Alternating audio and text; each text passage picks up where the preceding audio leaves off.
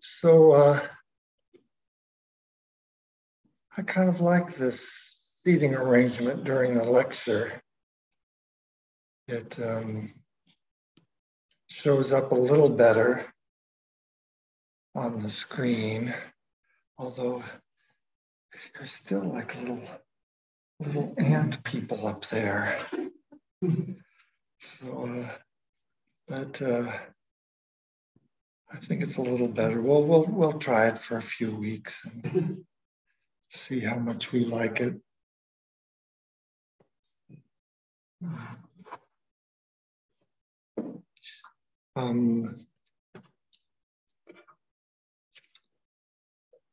I had the good fortune to speak with two of our priests that are associated with this Zen Center and their upcoming talks and presentations. And it occurred to me that we all have our thing. Beata is going to lead a weekend meditation that she wants to talk. The theme will be joy and ease. And she's given a few talks on joy, and she's joyful. And that's her Dharma gate. And Kathy's going to give a talk on the 4 Brahma Viharas, the 4 noble abodes, mind states. And, Kathy talks about the kind of ordinariness of this practice, nothing special. And I realized that, I'm going to give another talk about love. And you don't find that word in the sutras very much. You don't find that in Dogen. That's kind of my interpretation of what this profound interconnection, this profound intimacy that we all have. I think we have to call it love, even though sometimes it feels difficult, even though our relationships feel difficult, even though our interconnection with the rocks, trees, tiles, and pebbles that have caused so much global warming turmoil, climate turmoil, is a troublesome relationship. We have to all agree that we're just so intimately connected that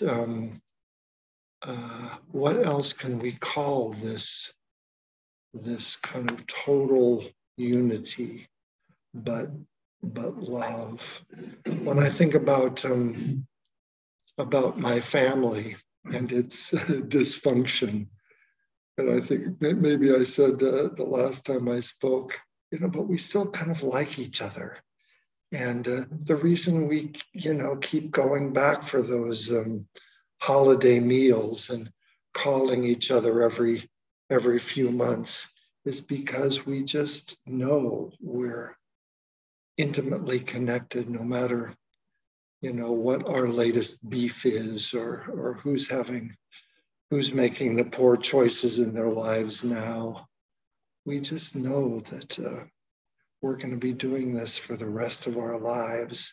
So we have to keep those lines open. We do it because the lines can't possibly close up. So Jack Kornfield wrote a book in the 90s that got us all practicing Buddhism, called Path with a Heart. And it still is very profound and helps us practice. And I think another appropriate title for that book is This Path is the Heart. Because I think that just underlines when we're actually this intimacy, this profound connection that we all have. And if this path is really taking a look moment after moment, breath after breath at our unity, at our intimacy, the only way we can do that is with this open heart. And there's this, sometimes there's this classical mindfulness practice where you're standing in line, whether it's, waiting to pay at Costco or whether you're stuck in traffic, and the mindfulness bell goes off in your head because you're complaining and whining, and you say, oh, I know how to practice patience. And there's this great, as soon as you just decide that you've got to wait your turn like everybody else, or as soon as you tell yourself, well, as a matter of fact, I am this traffic. My car is, clogging things up just the way all the other cars are. The minute you sort of sit back and your shoulders go down, you feel that ease and that openness right away. And what you're doing is you're saying, this traffic jam is my life. I think that my life stops right here. We call it this body of ours in Buddhism. We say this is our skin bag. We think that we stop right here where my skin ends, and then the rest of the world is all out there. But when we say to ourselves, "Oh, I'm traffic," then this true body of ours becomes, all of Highway 1, all the way down to the Seacliff exit, where we know it might start opening up a little bit. We know that that's really our true body. It's not just the skin bag. The minute we're in the line in Costco and everybody has those huge carts, and we just have our organic sugar and our vanilla. These are the things that I get there. The organic all-purpose flour. I've just got my 3 things so that I can do my baking. The minute we say, oh, I can wait my turn, our shoulders go back and we just sort of connect with that whole huge warehouse is our life. All the people, all the little snacks that I've had, that's the little samples that they give out. They say, yeah, that's my life now. And the thing about this life here at Costco is we all wait our turns and we'll get there. Those checkers at Costco, they're fast. They can get through that huge thing. They take that gun, that electronic gun, boop, boop, boop, and they're done. They don't even take it out of the basket anymore. They just aim at all the barcodes. So that's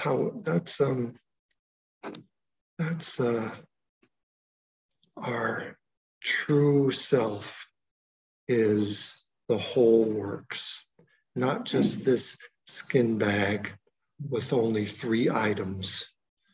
Our true self is that gigantic warehouse, that 3 more miles to the Seacliff exit. Our true self goes all the way to Watsonville and beyond.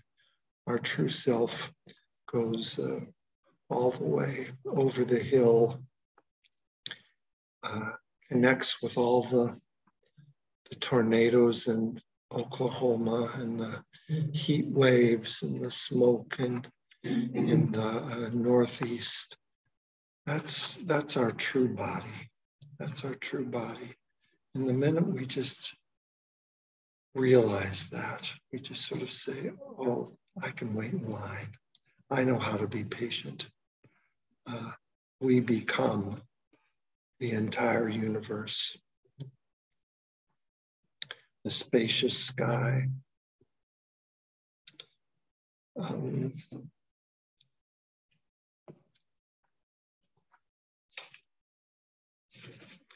So we have to practice this.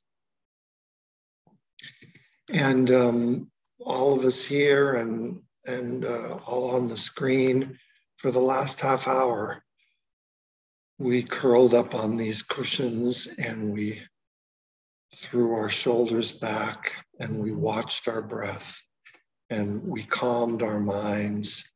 And maybe for a few minutes here and there, we just sat.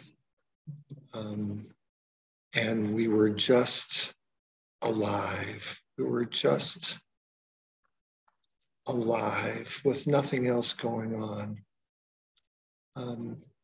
Maybe some thoughts came up after a few minutes and we got carried away with some of those thoughts. But then maybe that mindfulness bell went off again and said, oh, let me let those thoughts go and let me get back to my breath. Let me get back in this body.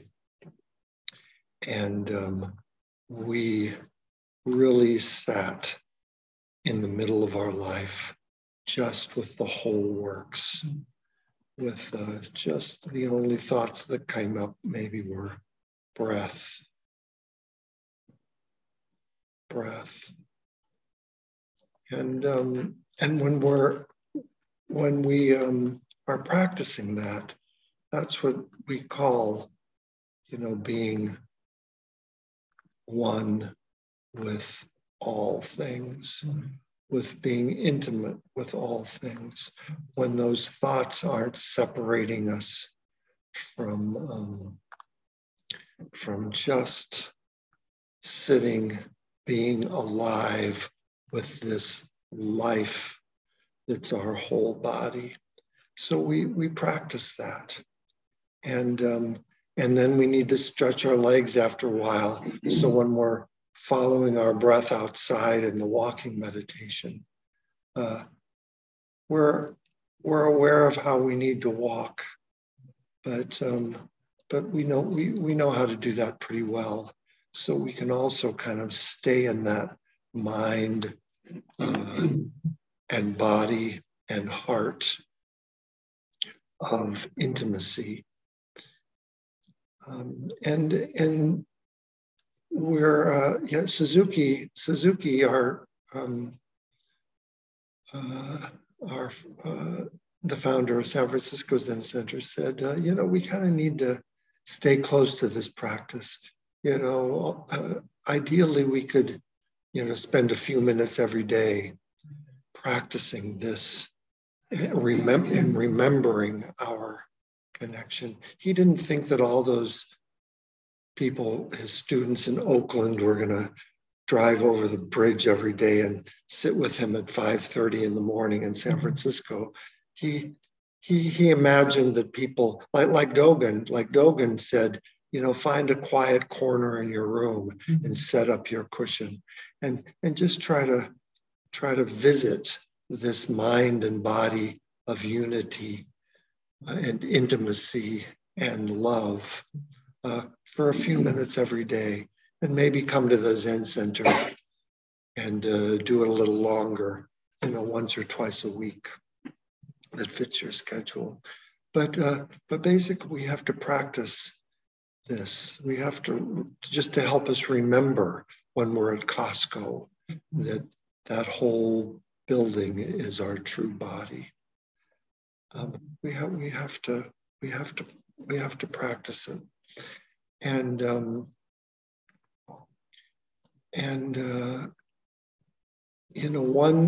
one thing I've started doing is is when I'm sitting, when I am here practicing on this cushion, even facing the wall, I start expand. You know, we might be distracted by a car going by, even though we're facing the wall. But I just, say to myself, oh, that car out there is my true body too. And so I expand a little bit. They might be thought of as distractions. And if I thought about it, like, gosh, that car seems to be going so fast. And this is a school zone. Even at night, it's a school zone. If I carry on with my opinions about traffic, I'm sort of this, singular person with an opinion. But if I just sort of notice that car, and I say, that's my life right now. That car and this traffic that I can hear, that's my true body. That helps me sort of expand. Or, we can usually hear a few birds, especially in the morning. And I can say, I'm loving that. That's my true body. That's my whole body out there. And at noontime, several people here I know come to the noon sits, and the school across the street has their lunchtime and their recess. And, we can say, they're so loud this morning. What's going on over there? I'm trying to meditate here. Or we can say, that's my true body. And those kids are going to be sitting in this room one of these days doing their own meditation. And we can then start hearing the town clock. And we, without creating too many stories, we can just sort of expand, this skin bag out into the whole universe, downtown and to the boardwalk, and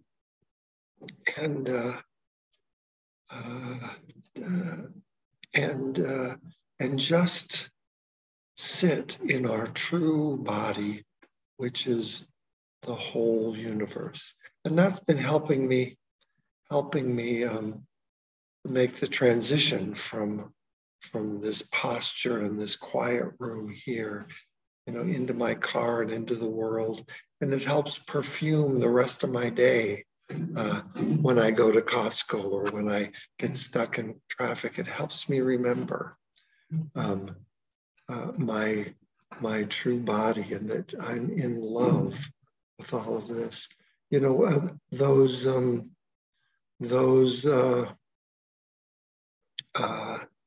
school kids across the way, we might think of it as,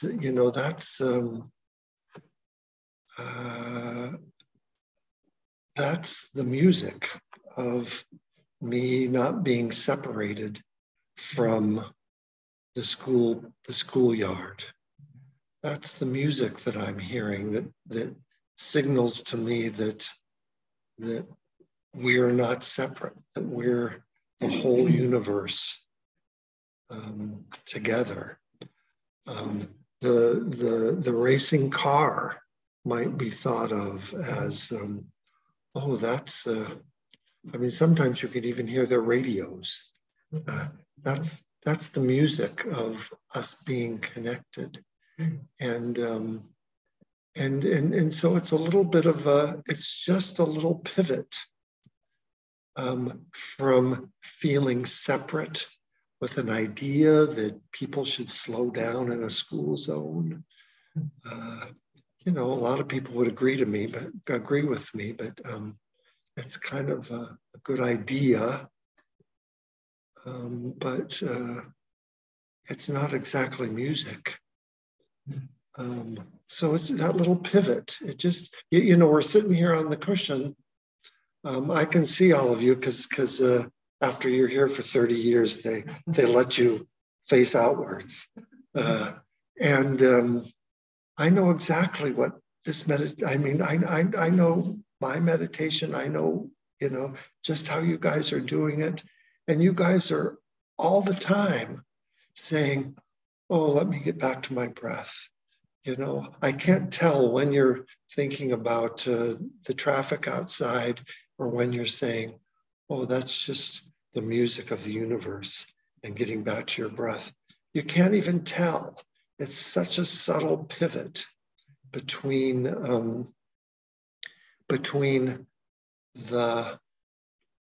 pain, the suffering of separation, and just falling in love with the whole universe.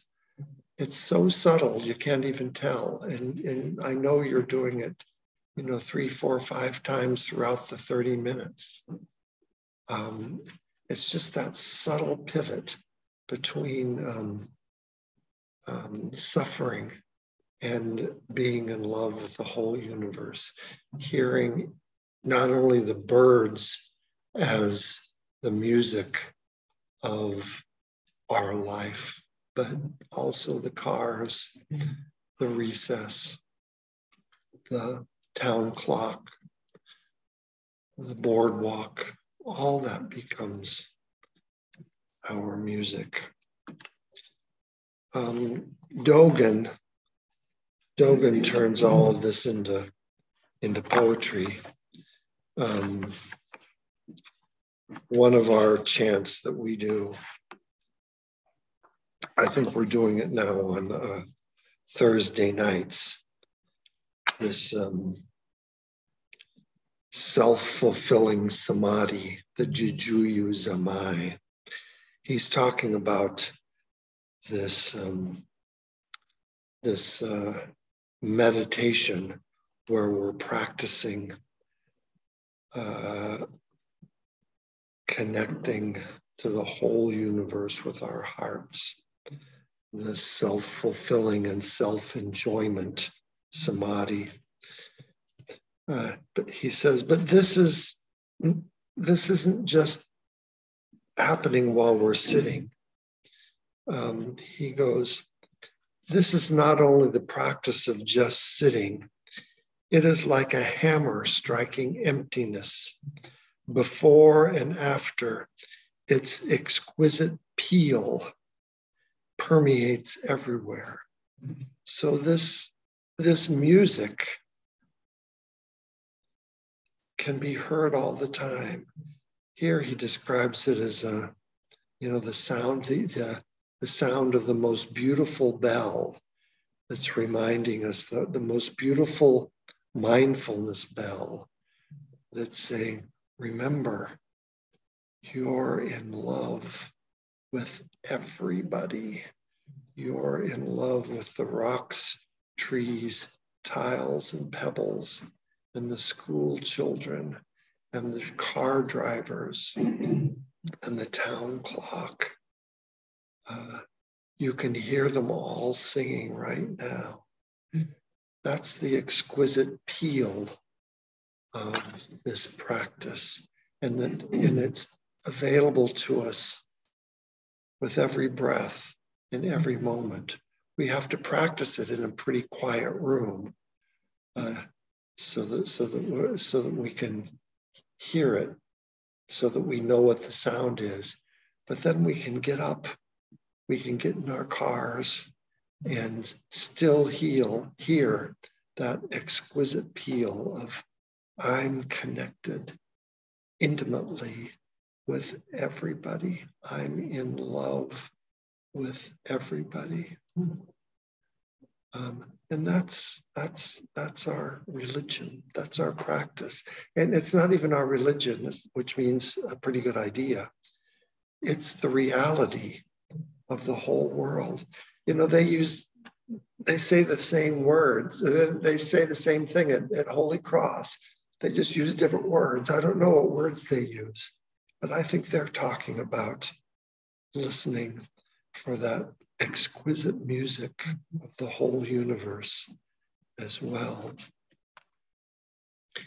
And I want to, here's more Dogen, and I want to give this merit to our Dharma brother, Kokyo Hinkle, who was one of the teachers here for a decade, and he's now up in Green Gulch. And a couple of us here and a couple of us from Monterey and many more throughout the country are zooming into one of his Dogen classes once a week called The Dragon Song. And I bet you all know already what that dragon song is. That dragon song is nothing but, is the same thing as the exquisite peal of remembering that we're one intimate body in this universe, listening for that song that reminds us of intimacy. And in this fascicle, it's called The Dragon Song. He says that that actually our sitting meditation, I saw everybody tonight. We all were straight up and down. Our spines were straight. We looked like trees. And so in this meditation,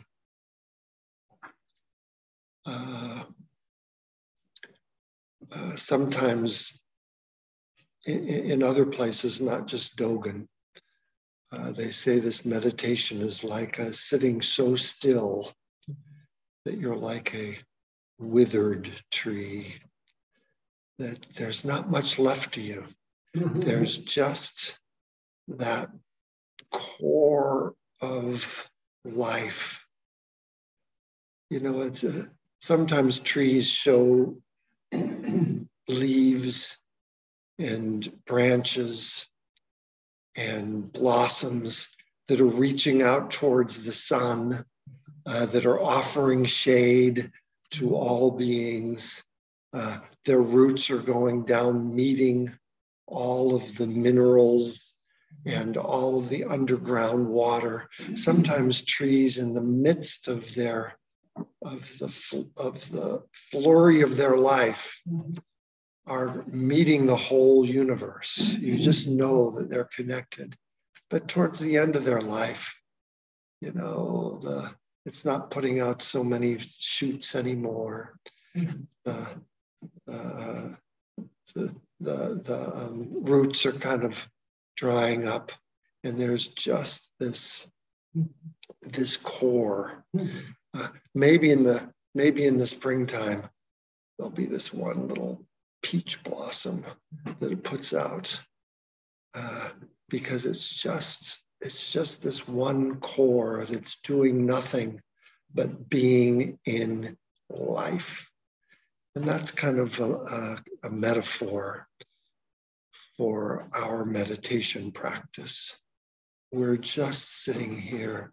We've pulled in all of those great ideas on who should be the next president, who should, what kind of public transportation would save this planet. All those ideas, we're kind of putting them aside for a while. And we're just paying attention to this life right here, as if we were just this kind of half dried up tree that all it can do is sit there, and maybe once a year a little blossom come out. That's what this meditation is called. And what that withered tree is hearing is the dragon song of the whole universe that looks like it's those other trees in the forest. It looks like it's all the squirrels and the chipmunks in the forest, but it's really all of those rocks, trees, tiles, and pebbles of the universe are just singing their own particular song of I'm just alive. And only the withered tree can hear the dragon song. So we have to really be totally connected to just life. We have to be fully connected with our hearts and our minds and our bodies to life. And then we start hearing the dragon song of the kids across the street, of the town clock going off at noon. We hear that exquisite peal of the universe only when we can be this withered tree that is just life. And I want to thank Kokyo again for that, pointing out Dogen's metaphor. It starts off, a monk once asked, is there a dragon singing in a withered tree? And Dogen just gives a short essay of about 4 pages saying, yes, can't you hear it? Can't you hear that dragon song?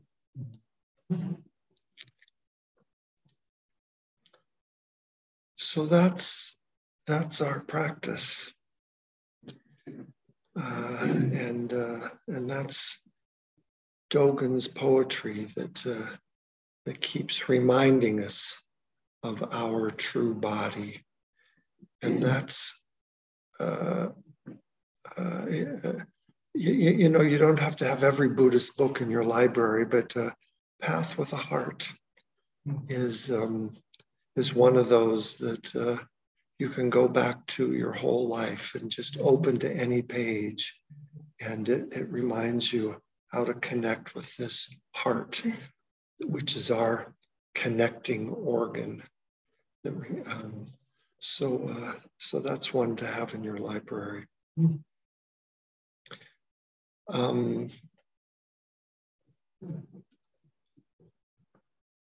Any thoughts?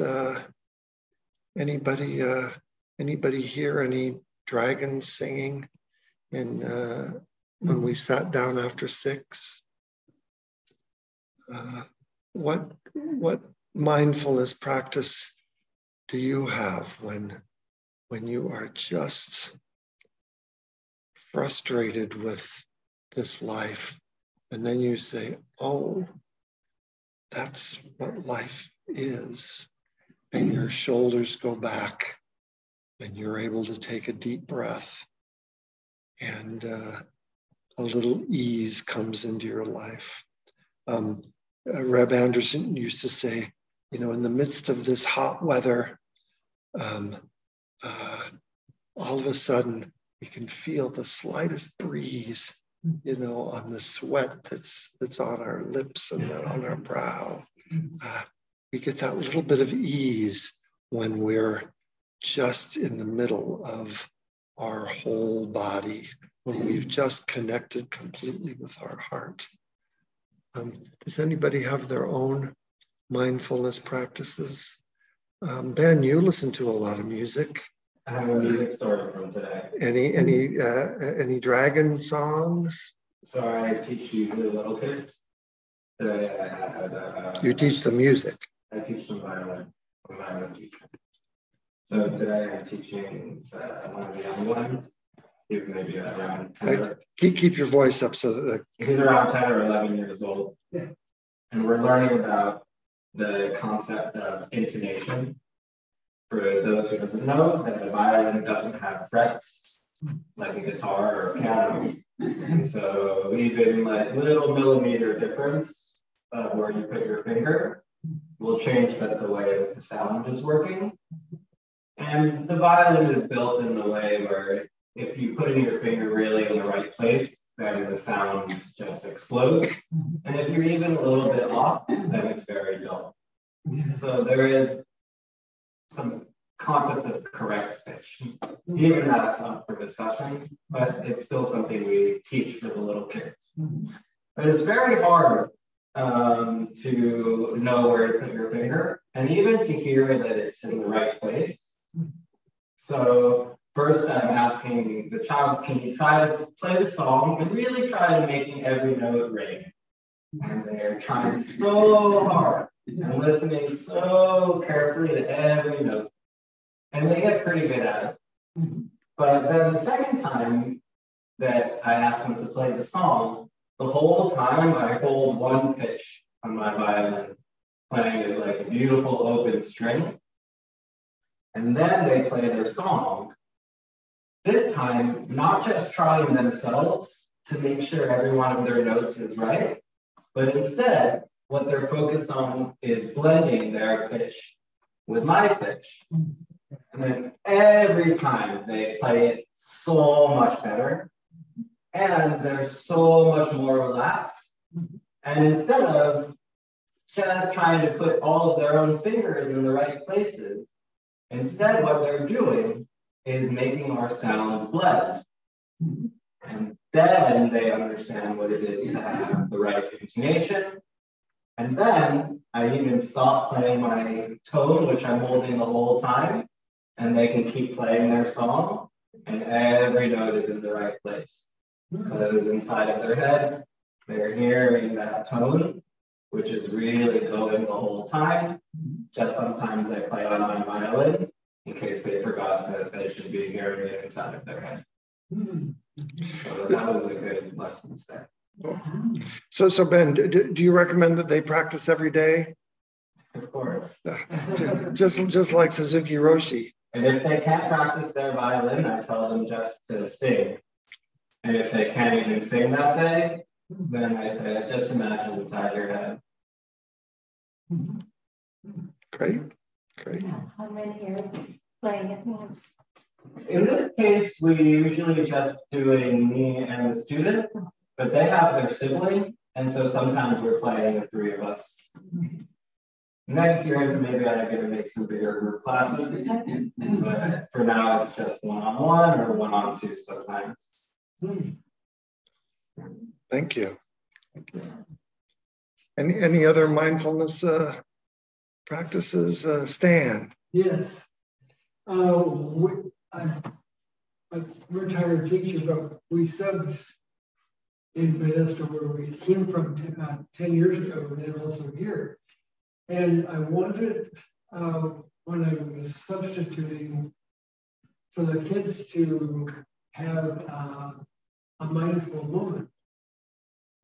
So I would write on the board, when stressed, just PBS. Stir, breathe deeply, and smile. Not bad. Yeah. Not bad. And then I'm also, Ben, in hearing you, I'm a tenor with Peace United Church. Yeah. And one of my favorite songs, and I'm sure you know it, is Simple Gifts.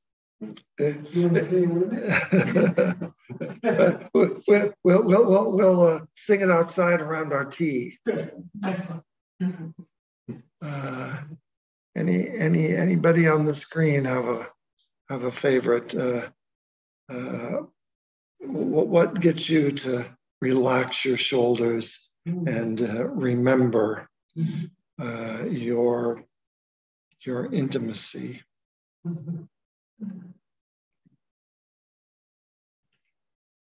Sarah. Well, I'm at a stage in my life where I'm able to really practice a lot. So I'm practicing zazen in the morning, And then I also do yoga for about an hour a day, and then going on walks, just continuously practicing where I'm not thinking about concepts and ideas. I'm just breathing or looking around and being aware, or, tending to my dogs, whatever it is, I can just fully focus on what I'm doing at that time. But I do have to say that then sometimes there's interactions with people where I start to have constricted thoughts. Say my husband comes home and he's in a grumpy mood, that I might start having separating thoughts. And I just have to, I stay in my mind and I'm noticing a separating thought, and I'll say to myself, stop. And then I'll go back to my practice. But I feel like I have to be aware of those thoughts. That's your inner battle. Yeah. As Rob Bass would say, be totally here, and the only time we have now, be here now. Not bad, not bad. I would say one thing that after all that, one thing Sarah said, but interestingly, what brings me back is literally being here sitting. I know that sounds like super obvious, but to come here, I think it's the smell. I think it's so evocative, the incense and just being in the same room and the same wall. And I welcome all the sounds that come outside because they kind of come around with the space. Like this space, to me, transforms everything into dragon song. It's just like, then the siren, it's because I'm here that it becomes that. And then separating that, all along, this is an open question, and we don't have to talk about it now, but to be mindfully welcoming and seeing all as one's true life. There's that place when the encounter is with another person or being who does not see that, and they do not see that we're all one thing. And that meeting is just full of challenge to me. Yeah. Because it seems to require me to step back when my whole feeling is wanting to include, but you can't do it all on your own in that moment. So that's a challenge. Yeah. What this practice does for us in terms of those challenges is it stops it from being a challenge out there that this body has to deal with into this difficulty is now a meditation, is now something that I'm curious about, that there's difficulty that has arisen in the whole universe, and what's the skillful way to be intimate again with that difficulty. So it turns it from being a problem, which is sort of a separating term, into a curiosity, which is, how can I stay engaged? And when it's your one body, you are engaged, and it becomes. And then we call that a Dharma gate. Yeah. Thank you. Thank you all. Beings are numberless. I vow to save them. Delusions are inexhaustible. I vow to end them. Dharma gates are boundless. I vow to enter them. Buddha's way is unsurpassable.